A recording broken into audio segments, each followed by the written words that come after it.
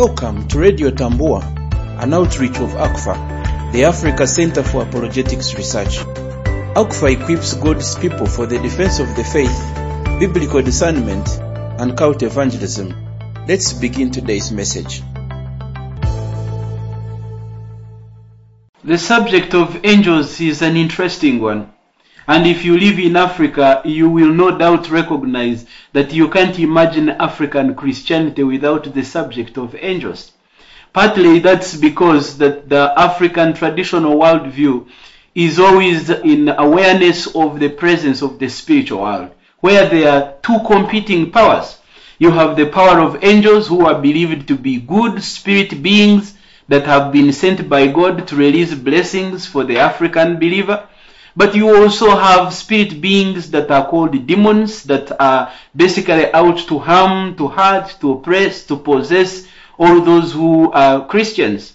So when we come to the African church, we find that the subject of angels is one that is very much talked about, but most likely very little understanding exists really about angels. So what does the Bible really say angels are?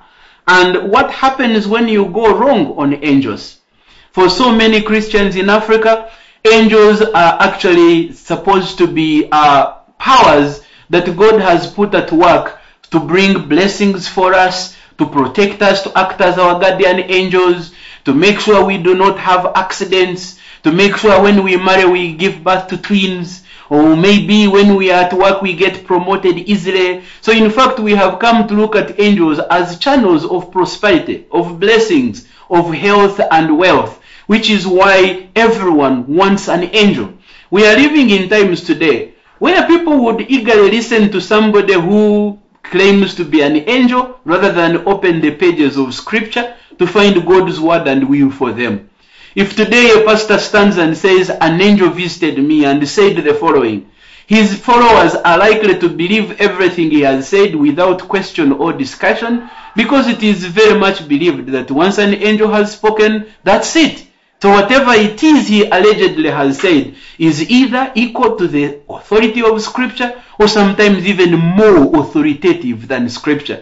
But many people will go to the prayer mountains. Many people will go into phases of fasting. Many people will hunger and become desperate for angelic voices. But very few are opening their Bibles to understand God's will and word for them. But who are angels really? According to scripture, in fact, angels are created beings like us. Angels are not gods. Angels, contrary to the thinking of many African Christians, are not dead ancestors who have been deified. But angels are spirit beings in a different category from human beings that God has created and put to the service of those who will inherit salvation, as we read in Hebrews, especially chapter 1 from verses 14. That angels are God's servants that are specifically designed to serve those who will inherit salvation.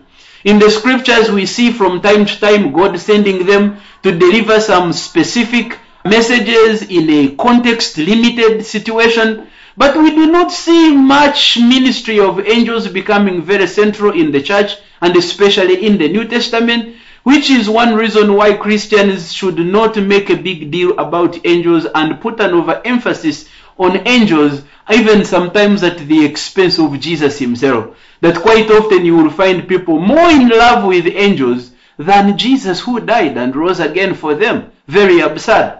That we need to understand as believers that our relationship is really with God through Jesus Christ, who is the only mediator between God and men. That we do not need angels delivering special messages in order for us to draw closer to God or to discover God's will.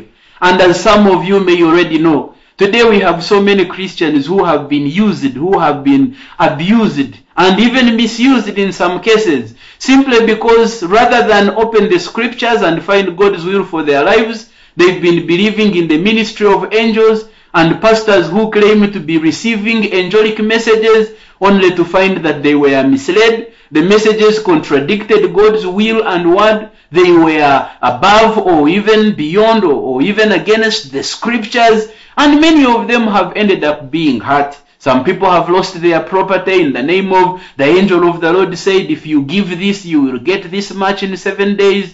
And it's really very challenging and sad, especially for believers who thought they were hearing from God through an angel, only to find that God had not spoken, and they have been misled and have been hurt. What can Christians in the church in Africa today do?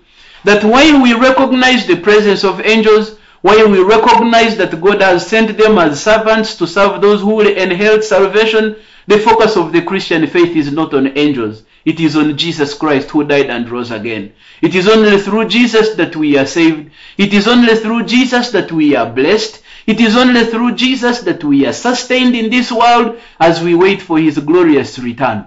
We must also remember, brothers and sisters, that not everyone who claims to be an angel actually is.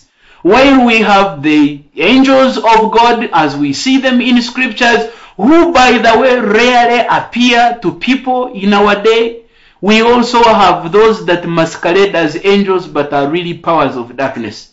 And we must always remember that it is very possible that most of the messages we are hearing today in the name of angelic messages could actually be demon-inspired messages that have nothing to do with God.